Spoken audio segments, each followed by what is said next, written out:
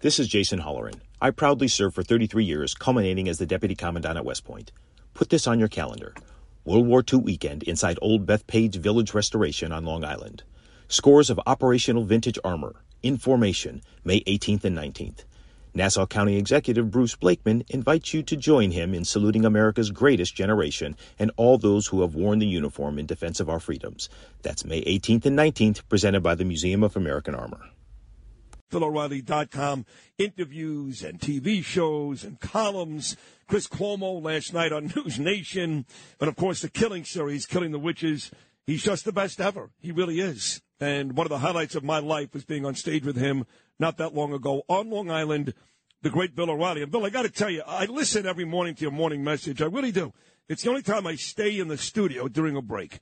And I had I played a cut a couple days ago from Tiki Barber, the former great Giant running back. He does the afternoon show now with Evan Roberts. He replaced Craig Carton.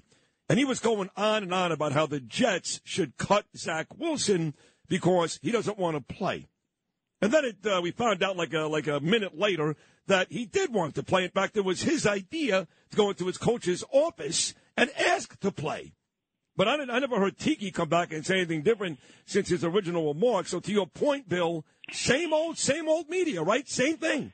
Yeah, I mean, it's the deterioration of information delivery to Americans is startling, and obviously the media is not going to report it because they're at fault. Now, Tiki Barber's a good guy. I know him, but he's not a trained journalist.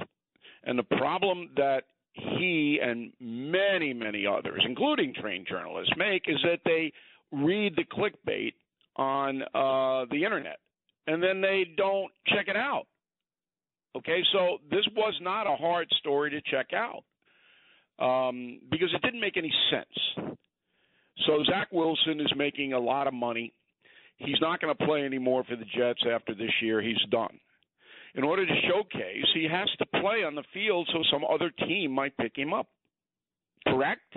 100%. If there's any athlete, and the Brooklyn Nets have a basketball player who can't get on the court. What's his name? Oh, Ben Simmons. Ben Simmons. Simmons. He's always hurt. He can't get on the court, okay? So his career is through at this point, Simmons.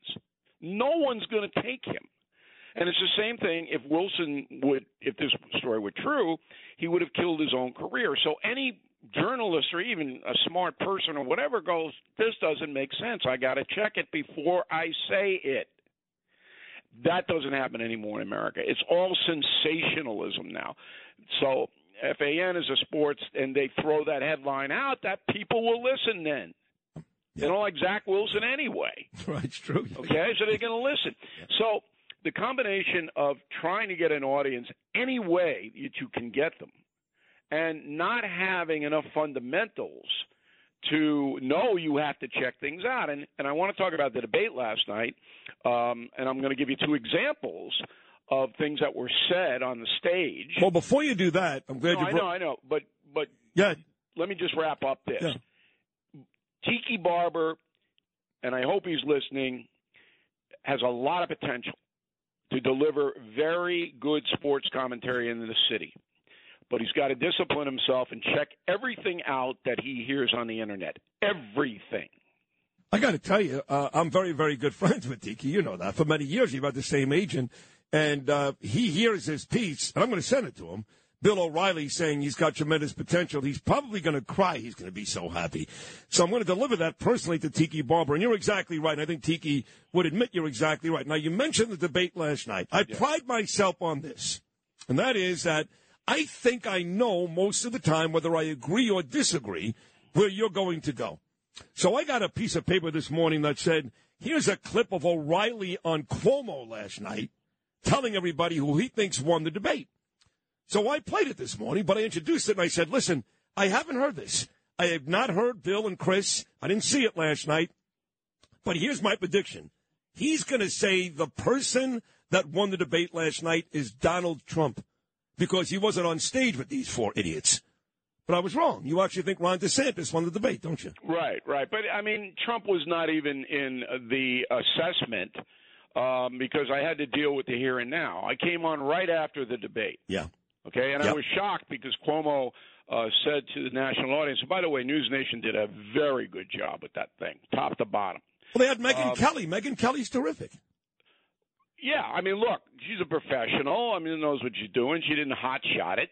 But I was so discombobulated when Cuomo said to Geraldo Rivera that he has a clear mind. It took me about 20 minutes to recover from that. I'm going, is that the Geraldo? Is he talking to the Geraldo, or is there another Geraldo? Oh, God. Yeah, Geraldo's a clear mind. And then that's how I opened my part. I said, Cuomo, that just threw me off my game. Anyway. That's funny. The reason that DeSantis won the debate, not that it really matters, because they're so far behind Trump that they're not going to overtake him unless something overtakes Trump, some other situation. Okay. But DeSantis tapped into emotion, which you have to do now in America. So the highlight, and he's not an emotional guy. That's why he's not doing that well. He comes across as an automaton out there. But he said, look, if I'm president, new sheriff in town, cliche, he's got to get another thing going there. But I'm going to get down, and if we can encounter the cartels in Mexico, we're going to kill them. That, boom, okay, because that's the number one issue among conservative Republicans. It's the border, because it's insane what's happening. Record amount of people yesterday coming into this country, and a percentage of them are going to wind up in New York City, which is why Eric Adams' administration is falling apart. It's all a link. I mean, you see that latest number, 28%. Yeah, I don't believe that number, but we'll get to Adams in a moment if we have time. But absolutely, migrants are just killing him.